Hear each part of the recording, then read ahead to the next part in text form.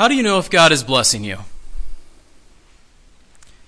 In our chapters this morning, Ezra 7 and 8, we see a phrase along the lines of the hand of the Lord our God was upon him or upon them 6 times. We see it in chapter 7, verse 6, chapter 7, verse 9, chapter 7, verse 28, chapter 8, verses 18, 22, and 31. Why did Ezra and the people who go with him succeed in their mission to return to Jerusalem, bringing treasures and the goodwill of King Artaxerxes to that place? Because God's hand was upon them. But why was God's hand upon them? I would argue that the answer is found in Ezra 7, verse 10. Ezra had set his heart to, first of all, study the law, second of all, practice it, and third, teach statutes and ordinances in Israel. And so I think Ezra calls us by his example to set your heart toward God to find his strength for the work. Set your heart toward God to find his strength for the work. I think from chapter 7 we see that setting your heart toward God finds favor with God and man. Ezra, we see in verses 6 and 10, pursued God. He was skilled in the law, it says in verse 6. He was a scribe skilled in the law of Moses. What did the scribes do? They preserved and copied the word of God.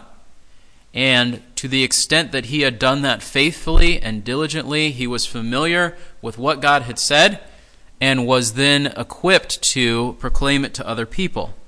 Alongside of that, he was determined in his heart to serve God well. We see that in verse 10.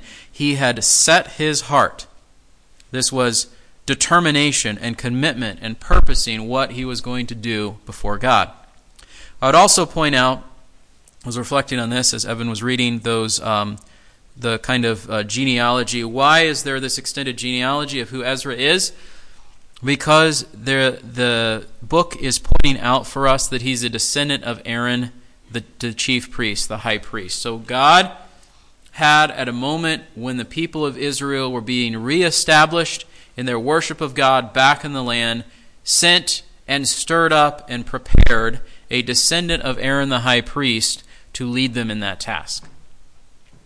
Along those lines, Ezra also acknowledged that God is the one who moves kings' hearts and gives strength for the work. We see this in verse 27. Blessed be the Lord, the God of our fathers, who put such a thing as this in the king's heart, to adorn the house of the Lord which is in Jerusalem, and has extended loving kindness to me before the king and his counselors and before all the king's mighty princes. Thus I was strengthened according to the hand of the Lord my God upon me, and I gathered leading men from Israel to go up with me.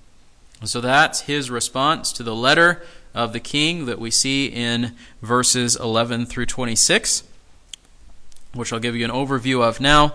But first of all, what was Ezra like? He was someone who pursued God. Because he pursued God, he found favor with the king. God gave Ezra a good standing with the king. We see this both in verse 6, where it says, the king granted him all he requested because the hand of the Lord his God was upon him, and verses 11 through 26, as we see a parallel response from Artaxerxes to that we saw last week from Darius in chapters 5 and 6. What does the king do? The king sent the people back home to Jerusalem. We see this in verses 11 through 13. Artaxerxes says to Ezra the priest, the scribe of the law of the God of heaven, perfect peace. And now I have issued a decree that any of the people of Israel and their priests and the Levites in my kingdom who are willing to go to Jerusalem may go with you. So that's the first component of the king's decree. You can return to the land. Those who want to go back to the land and serve God there can go. The second thing that showed the favor of the king and God's work in this situation is that the king is actually sending Ezra to check on both Jerusalem and Judah to return silver and gold and the utensils for the temple. So we see this in verse 14. For as much as you are sent by the king and his 7 counselors to inquire concerning Judah and Jerusalem, according to the law of your God which is in your hand, and to bring the silver and gold which the king and his counselors have freely offered to the God of Israel, whose dwelling is in Jerusalem, with all the silver and gold which you find in the whole province of Babylon, along with the freewill offering of the people, and of all the priests who offered willingly for the house of their God which is in Jerusalem. With this money, therefore, you shall diligently buy bulls and rams and lambs with their grain offerings and their drink offerings, and offer them on the altar of the house of your God, which is in Jerusalem. Whatever seems good to you and to your brothers to do with the rest of the silver and gold, you may do according to the will of your God. Also the utensils which are given to you for the service of the house of your God, deliver in full before the God of Jerusalem. The rest of the needs for the house of your God, for which you may have occasion to provide for it from the royal treasury. And so the king is sending him. Now this idea to inquire could be sort of an investigation of what's going on, but I think there's also an element of which it is coming before God. Remember the phrase that you see often in the Old Testament, that someone was going to inquire of the Lord whether to do this or that. There's an element of Ezra being in a role of interceding before God that parallels what we see in chapter 6, verse 10, that they may offer acceptable sacrifices to the God of heaven and pray for the life of the king and his sons. So there is a recognition that Ezra is going as a representative both of the king and of God on behalf of the people of Israel and on behalf of the king of Babylon to intercede for and to oversee this responsibility. And this is a significant responsibility, that there are offerings that are being sent, that there's a restoration of utensils that had been taken from the temple by Nebuchadnezzar, and to restore those. And we see those in, we saw that in chapter 6, verse 5, let the gold and silver utensils be returned and brought. And there might be a question, why is Artaxerxes saying the same thing again? And there's a couple of potential explanations. One would be that not everything was taken up the first time when they returned. Or there's also the potential that nothing was taken up, because we see in verse 13 of chapter 6 that these things, the governor and the colleagues carried out the decree with diligence as King Darius had sent, but it's possible that they were unable to bring up the utensils with them in the first wave and all of the offerings, and that there were probably further offerings that taken place. We'll talk more about the relationship between Artaxerxes and Darius in just a moment. We see a parallel decree in verses 21 through 24 to authorize expenses from the royal treasury. Even I, King Artaxerxes, issue a decree to all the treasurers in the provinces beyond the river, that whatever Ezra the priest, the scribe of the law of the God of heaven, may inquire of you, or require of you, it shall be done diligently. Even up to 100 talents of silver, 100 cores of wheat, 100 baths of wine, 100 baths of oil, and salt is needed. Whatever is commanded by the God of heaven, let it be done with zeal for the house of the God of heaven, so that there will not be wrath against the kingdom of the king and his sons. We also inform you that it is not allowed to impose tax on tribute or toll on any of the priests, Levites, singers, doorkeepers, Nethinim, or servants of this house of God. So the king, as we saw in chapter 6, authorized expenses out of the taxes and the royal treasury to accomplish the restoration of worship at the temple in Jerusalem. And furthermore, not only were they paying for the worship of God out of the royal treasury, but they were also saying, and then you can't tax the priests and the Levites. The king also commissions Ezra to appoint judges. You, Ezra, according to the wisdom of your God, which is in your hand, appoint magistrates and judges, that they may judge all the people in the province beyond the river, even all those who know the laws of your God, and you may teach anyone who is ignorant of them. Whoever will not observe the law of your God and the law of the king, let judgment be executed upon him strictly, whether for death or for banishment or for confiscation of goods or for imprisonment. One of the things that's fascinating to me about the decree of Artaxerxes is, and maybe I could illustrate it this way. Have you ever written a letter on behalf of someone else, but they sort of tell you all the things to put in the letter? There's a degree to which Ezra has, I think, taught King Artaxerxes about the worship of the true God. Why do I say that? Because otherwise, how does a pagan king know that there's supposed to be, for example, verse 16, a free will offering? and verse 17, that there are supposed to be bulls and rams and lambs, grain offerings and drink offerings.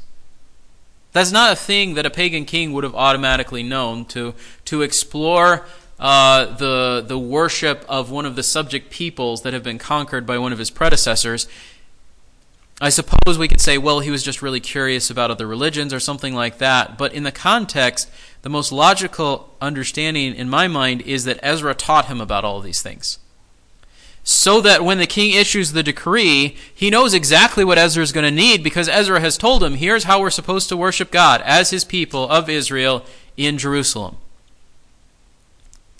Again, even something really specific like verse 22, where there is the idea of wheat and wine and oil and salt. Those are all elements of temple worship that Ezra has to have communicated to him either before he issues the decree and by way of advice, or over the course of time, Ezra has taught him what God is like and what God required of the people. The principle of not imposing tax on the Levites parallels what we see in the law of Moses, that they were not considered part of the people for purposes of taxation, but the other 11 tribes, things were collected from them to provide for the priests and Levites.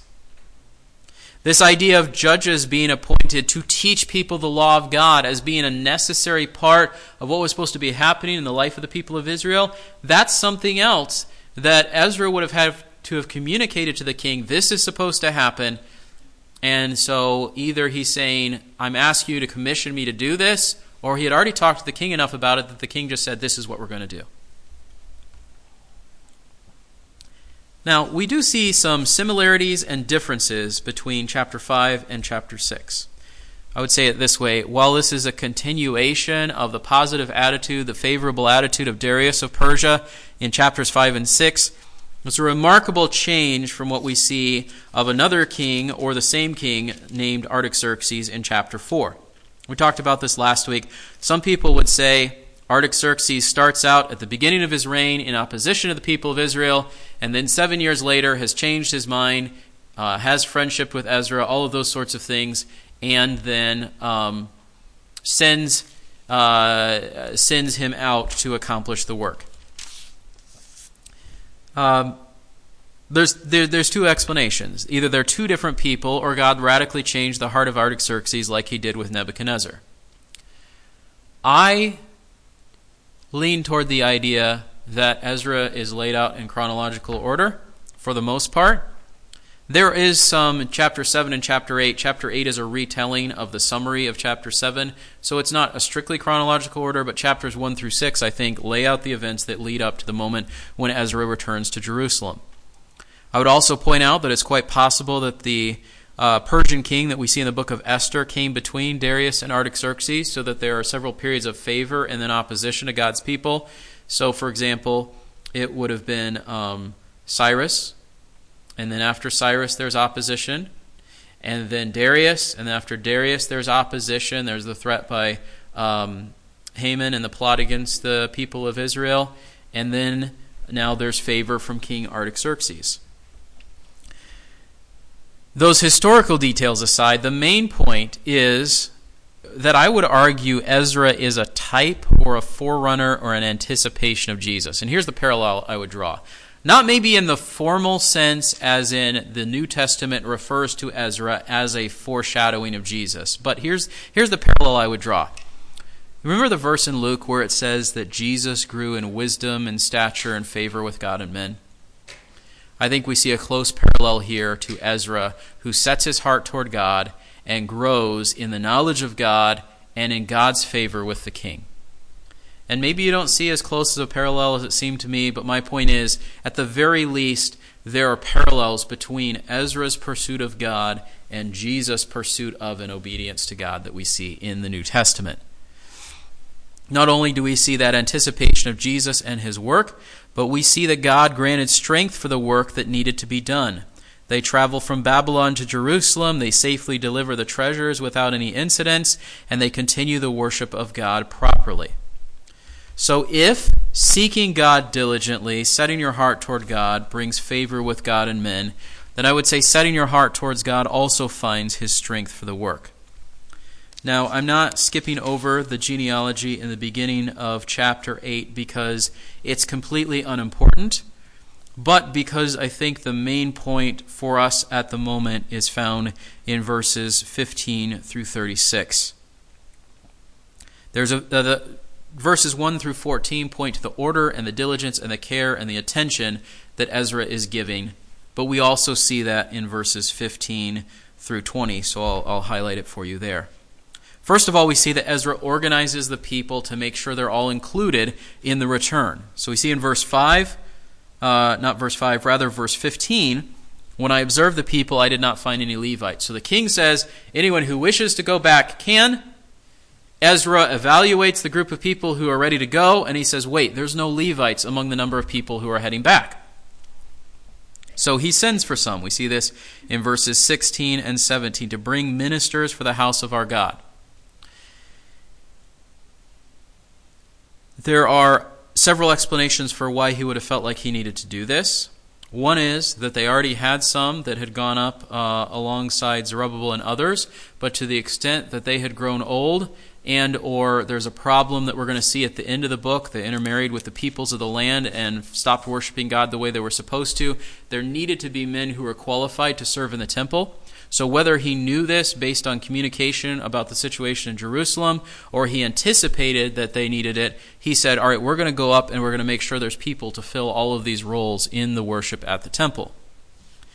God grants his request and works things out so that there are wise men. We see, for example, in verse 18 that Sherebiah is a man of insight, and presumably along with him his sons and brothers, and others as well are ready to come up and to serve in the temple the way that they're supposed to. So Ezra organizes the people to make sure that, not the quota, but that the right sorts of people, all of the roles will be filled when they arrive there in Jerusalem. Then he proclaims a fast to seek, I know some people maybe don't love this phrase, to seek God's mercy on their travel, right? So they fast, verse 21, I proclaimed a fast that we might seek from him a safe journey. They did not ask the king for help. He said, I was ashamed to request from the king protection from the enemy on the way, because we had said, God can protect us. And if he then goes and says, and can you also send soldiers, it seems to undermine the confidence and the faith by which he said God can protect us on the way. And so because this was important, because there were dangers, because their caravan or group would have been attractive to robbers to the extent that they have treasures being sent with them, this was something that it would have been almost impossible if there's a public decree from Artaxerxes to say they're going to be going back with lots of stuff that's really valuable. It would have been almost impossible for that word not to have gotten out to robbers and threats along the way. And so they are praying diligently, fasting and praying to God, protect us on our journey. We see that God answers their prayer in verses 31 and 32. Ezra then set apart priests to oversee the treasure. We see this in verses 24 through 30. I set apart Sherebiah, Hashabiah, and others of the leading priests. I weighed out to them silver, gold, and utensils, the offering for the house of our God. And I weighed into their hands 650 talents of silver. Silver utensils worth 100 talents, 100 gold talents, 20 gold bowls worth 1,000 derricks, 2 utensils of bronze, precious as gold. And I said, you are holy to the Lord, and the utensils are holy, and the silver and the gold are a freewill offering to the Lord God of your fathers. Watch and keep them until you weigh them before the leading priests in the chambers of the house. The leading priests, the Levites, and the heads of the fathers of Israel in Jerusalem in the chambers of the house of the Lord. So the priests and the Levites accepted the weighed out silver and gold and the utensils to bring them to Jerusalem, to the house of our God. For me, this has a parallel to what we see in 2 Corinthians 8 and 9. Paul gathers a collection from the churches, a freewill offering to alleviate the needs of the poor in Jerusalem during times of famine and persecution. And he says the right way to handle this is for it to be collected in an orderly way, for it to be passed off to trustworthy people, and for it to be guarded until it gets to Jerusalem. The gift is delivered so that there can be no question of wrongdoing or of theft or any of those sorts of things. there's a close parallel between the way things are handled here and the way that Paul, I think, potentially looking at this example, treats the offering for the poor in Jerusalem in 2 Corinthians 8 and 9. And they keep them safe. They accept it, and they brought it to Jerusalem. Verse 30. And then Ezra leads the people back. We journeyed from near Babylon on the 12th of the first month. The hand of our God was over us, and he delivered us from the enemy and the ambushes by the way. Thus we came to Jerusalem and remained there 3 days.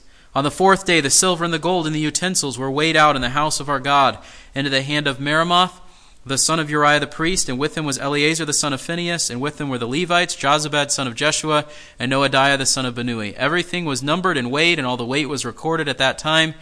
The exiles who had come from the captivity offered burnt offerings to the God of Israel, 12 bulls for all of Israel, 96 rams, 77 lambs, 12 male goats for a sin offering, all as a burnt offering to the Lord. Then they delivered the king's edicts to the king's satraps and to the governors in the provinces beyond the river, and they supported the people in the house of God. So the people rest on their return in verses 31 and 32. They remain there for 3 days. Then the treasures are returned to the temple. Then the offerings were fulfilled as prescribed, and then the decrees of the king were proclaimed, and the decrees were fulfilled. I don't know that this is 100% a parallel, but it did occur to me that the 3 days after which the treasure was delivered to the house of God, there are some intriguing parallels that I would like to explore further between what it says here, what it says in the Psalms, and what is described in terms of Jesus in the book of Ephesians, where it says that after he had conquered death, he distributed gifts among men. 3 days of seeming nothing happening, and then there is a declaration of kingship on the part of Jesus and a distribution of primarily spiritual gifts, but I would say that it parallels this distribution of the gifts of the pagan king and of the people of Israel here in Ezra chapter 8, that God, in more than one occasion throughout history, has accomplished and collected and provided great riches and then distributed them to his people in times of need. Here, the reestablishment of worship in Jerusalem, Ephesians 4, the founding of the church. Ezra's list of tasks in chapters 7 and 8 sounds probably overwhelming to many of us. He wants to go and he's studied God's law, he's trying to follow God's law, he wants to continue teaching God's law, he gets the people organized, he oversees a vast sum of money, he organizes a prayer meeting and a fast to prepare for their journey so that they arrive there without incident. He's communicating with the king, he's communicating with pagan governors, he's got a lot of things going on. I think he was able to accomplish all of these things because I would say he had the attitude that parallels William Carey the missionary, who said this: expect great things from God and attempt great things for God. I think we should consider his example, and in the present moment that we find ourselves in as a church, I think it would be tempting to say, there's lots of things going on, there's too much, it's overwhelming, how are we going to figure it all out? I would say when we see the example of Ezra, that should motivate us to say, let's press forward for God despite the fact that there are many things to figure out. I want to share with you a clipping I found back from 1965 when I was looking for trying to get the tax exempt taken care of for the archery, and I was going back and forth with the city of Royal Oak, had to find a bunch of documents, and I was looking through all the files downstairs. And I found this clipping from John Hunter, who was a former pastor of the church. It's quite possible as I read this to you that you may have the same initial response that I did when I read it, which was maybe the phrasing sounds a little bit strange. He words it in a way that we wouldn't say it quite the same way today. But I think if you listen for the heart that stands behind it, I think it is admirable and stirring along the lines of the example of Ezra. He said, on January 1st, 1957, we started the adventure called Oak Baptist Church together. The gospel ship Oak had just weathered some stormy seas, and for a time it seemed as if it would founder. However, on the above date, a new captain came on board and took up his position on the bridge. The waves were still running high, and the good ship dipped into the wind and storm. Keeping it on a level keel was well nigh impossible, and we had to meet each new day in prayer. For a while calm weather prevailed, and we had the opportunity to make a few repairs to the damaged vessel, but as it is in all sea experiences, the calm did not last too long. Once again, we were brought face to face with the stormy elements, and once again we had a difficult task in keeping her head into the wind. For several months the storm raged, and as if a miracle had happened, and it had, we sailed out into comparatively calm seas. The ship had been lightened in that some of the crew decided to abandon ship rather than face the storm. All through this experience we had the thrilling joy of knowing that the Master of earth and sky and well as sea was in control. Once again we set out to trim the ship and try to bring her into the harbor of blessing. A tremendous amount of work needed to be done. New crew members had to be recruited, men had to be trained to do the necessary work on the decks. On the main deck, a great amount of, I think it means repair, had to be done. In the boiler room, new equipment had to be installed. Only one verse in the logbook could describe the scene, Nehemiah 4 and verse 6. The people had a mind to work. Now the voyage of 8.5 years has come to an end, and a new captain must take over his duties on the bridge. We pray that the Lord himself will select the captain for this part of the voyage. But as ahead, sorry, this is a copy and it's kind of hard for me to read. It has been renamed, the gospel ship Oak has been renamed the Ambassador. This was taken from 2 Corinthians chapter 5 and verse 20. You have a good crew and some first-rate officers. And he talks about deacons and those in charge of maintenance and those on the pulpit committee. And then he says, in the background will be men of experience in taking a gospel ship through heavy seas and treacherous waters, Reverend Harry Manchiner and Dr. Leo Stocks. Now let me say to you, my fellow crewmen and friends, it has been a great voyage. It's lasted 8.5 years, and we have many pleasant memories. We will carry the memory of your kindnesses with us to our new ship. Perhaps one day we shall anchor together in a port on a foreign shore and relive some of our experiences together. Some tears have been shed during the voyage, and some folk on board were terribly seasick and had to be carefully nursed. But through it all, we have rejoiced in those who have been recruited to the cause of the owner of the line. As our voyage draws to a close, our earnest prayer is that you will stand together and allow the officer charged with the selection of a captain do his work, unhindered by anything that would displease him. For 6 more Lord's days we shall be at the helm of this good old ship. They will bid you God's richest blessing as you launch out on another voyage with a new captain, but under orders from the master of the line himself.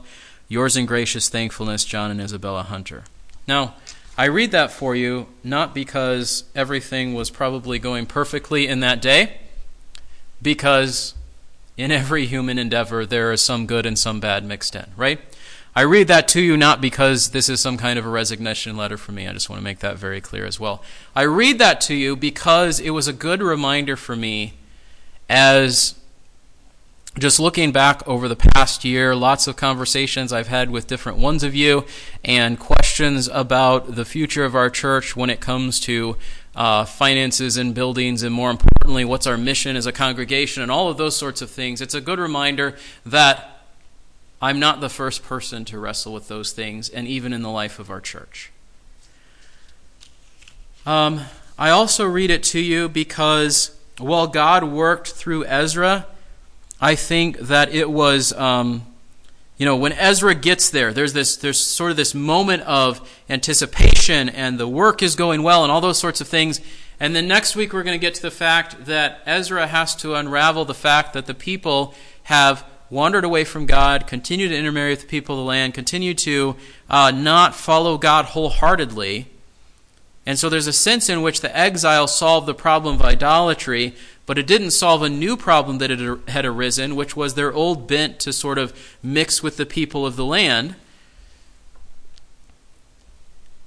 The reason and the parallel I think that ties into what I just read for you is there are moments in which God works in amazing ways and accomplishes things in the life of our church. And sometimes shortly following after those moments, there's again stretches of difficulty and things that we have to work through and just things that we desperately need God's help. Like he says in the letter, we had to begin each new day in prayer. And so I think there's a lot of good reminders in a letter like this. And here's the other thing that I was thinking about as I read this letter and how it ties into the history of our church, the parallel with Ezra. Cyrus sends this decree, and there's this great and glorious fulfillment of God's promises to his people. They go back. Then there's a period of opposition, same thing under Darius. Then, as I would argue, there's a period of opposition, same thing under Artaxerxes. And then, from the time of the return of Ezra and the Nehemiah, they've rebuilt the temple, reestablished worship, rebuilt the walls, been back at the land as the people of God, where they're supposed to be. Then we look at the situation in Jesus' day. Think about the contrast between the scribes of Jesus' day and Ezra.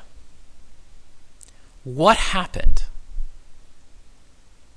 And here's what I would say, just very specifically.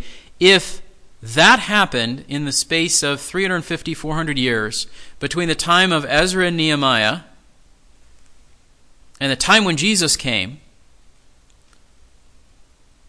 sometimes it doesn't take that long for us to get off course and to wander away from what God's calling us to do and to lose our heart for God. So Ezra has this zeal for God. He said, I'm going to know what God has said. I'm going to do what God has said. I'm going to teach other people what God has said. The scribes in Jesus' day, it's pretty clear, I think, historically and from glimpses we see in the Gospels, were no longer really studying the law. They were studying what people had said about the law. Why? Because Jesus constantly confronts them about their upholding of man's traditions over against the actual words that God laid out for them.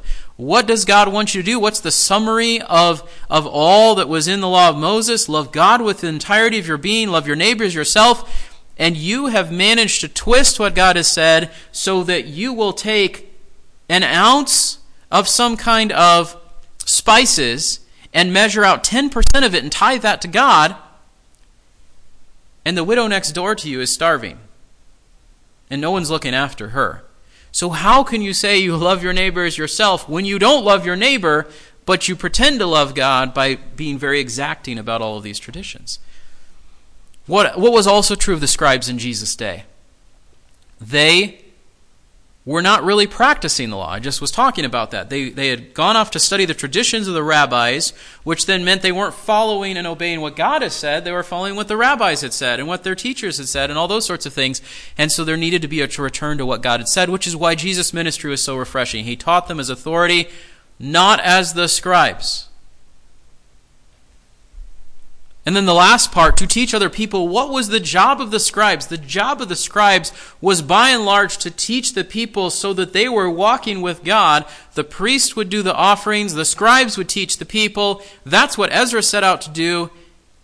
And when we come to the Jesus' day, the time of the founding of the early church, the scribes weren't teaching the people either. Or at least what they were teaching them was not really what God wanted them to teach.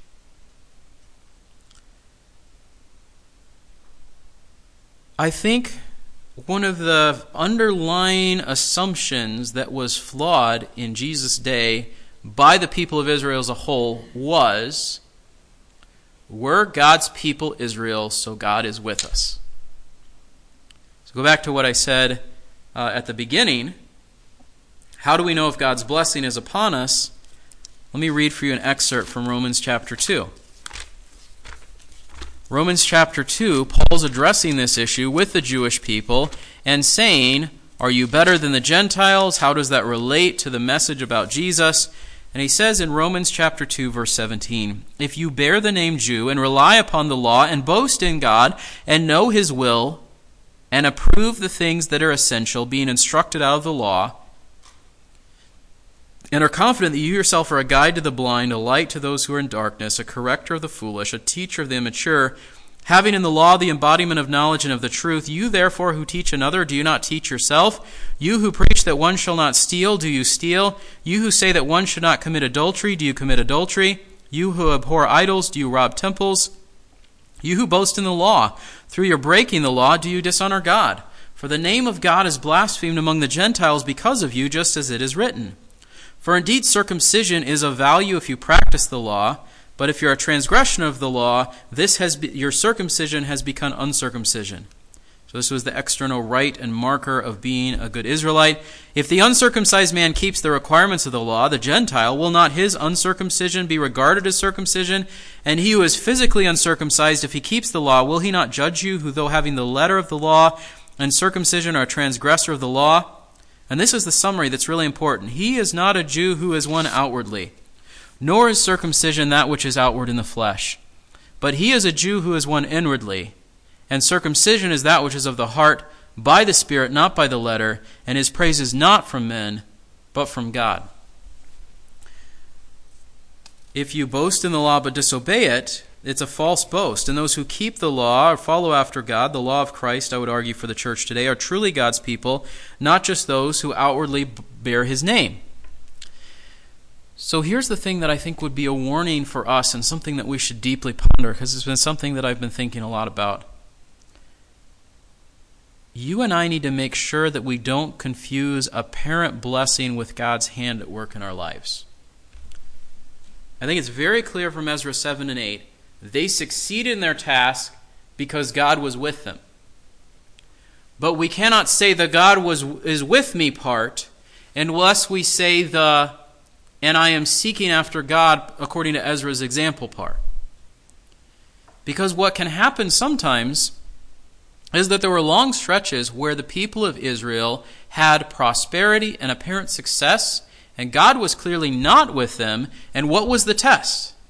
The test was, were they following after God? And to the extent that the answer was no, the success, financial stability, whatever else it might have been, that was not proof of God's hand on them. That was merely God letting them go their own way so that in time they would see the effect of wandering away from him and not trust in all those sorts of things. So how can we avoid their situation? Not the positive note of triumph that we see maybe in Ezra 7 and 8. God is with us. We have sought after him. We have zeal for him. Do we have to make the same mistakes, sinful choices, foolish, whatever, however we want to describe it, that happened between Ezra's day and Jesus' day among the people of Israel? I would argue no. We can avoid their bad example. We don't have to make those same mistakes. But going the right way starts by following Ezra's example. We have to fervently seek after God in all the ways that he modeled. Studying the Scripture. What does it actually say? Practicing it. How do I live it out? Passing it on to others. This isn't just for me. I pass this on to other people around me. If we lack one or more of those things, we may well find that God's apparent blessing is not really his blessing at all, but rather a step along the way to bring his people back to himself. Here's the really sobering thing. If God sent his people into exile to purge them of idolatry and destroys their temple in AD 70 to work on purging them of spiritual hypocrisy and sets them aside for a time, as Romans 11 would say, to provoke them to jealousy by his work among the Gentiles, how motivated do you think God is for you to follow him in the right way? And so the thing that I would think all of us need to wrestle with as we think about both what it says in Ezra 7 and the comparison to the New Testament and an application for our own lives today is that you and I individually need to make sure that we are seeking after God, and the apparent blessing that we have in our lives is not just our own imagination. You and I could be in a position where our bills are paid, or there's not much struggle with that, where our marriages are holding together and things are going okay, where there's no big problems with our kids that we're worried about, where life seems to be more or less all right, and our default thought is that means God is happy with me. The test from the book of Ezra, from the New Testament, and I think from our own experience if we reflect on it, is whether the supposed blessing came by seeking God or following your own way. If it came by your own way, we can't really call it God's blessing. We could maybe call it God's common grace, but we can't call it God's blessing. If it came by following God on the other side, it may feel like your life is falling apart, but if it has started with, I am earnestly and fervently seeking after God, then even if sickness, loss of job, all of those other sorts of things come into your life, I would argue God's hand is upon you. But we tend to focus on this side over here, right? If everything is going well, doesn't matter where my heart is before God. And I would argue it matters most where our hearts are before God, because all of this, God has the capacity to work all of that out, right? God has the capacity. If God could tell a pagan king, like I said last week, if God could tell a pagan king, we're going to pay for the rebuilding of God's house, we're going to make sure that you get to where you need to go, we're going to make sure that nobody bothers you once you get there. This is something like saying if the United States and China and Russia all banded together and they said, we're going to meet all of the needs of the churches and make sure they have a platform to preach the gospel and no one's going to stand in their way. You're like, how could that possibly happen? God has the power to do that if he so chooses, right? So the question is not lack of power and ability on God's part. The question for us is, where are our hearts before him? Because what we want to do is we want to start with, how am I going to pay these bills? We want to start with, how do I have personal stability in my life? How do I have whatever it is? What God calls us to do is say, where am I at in walking with him? Where am I at in walking with him? That's the question that we have to ask. Here's the hope. If you ponder that question, do I have the same zeal for God that Ezra did? And the answer is no. God says the path forward is to confess that to him and turn back to following after him. If the answer is yes, I do have that zeal for God, but all of this seems to be a mess, then I would reassure you that all of the apparent lack of here and now blessing from God should not make you think that pursuing him wholeheartedly wasn't worth it. And to the extent that both are true, you're fervently seeking after God and life is going well, I would warn you the same way that I think the people of Israel probably needed to have been warned shortly after the days of Ezra and Nehemiah, which is, things are going really well right now.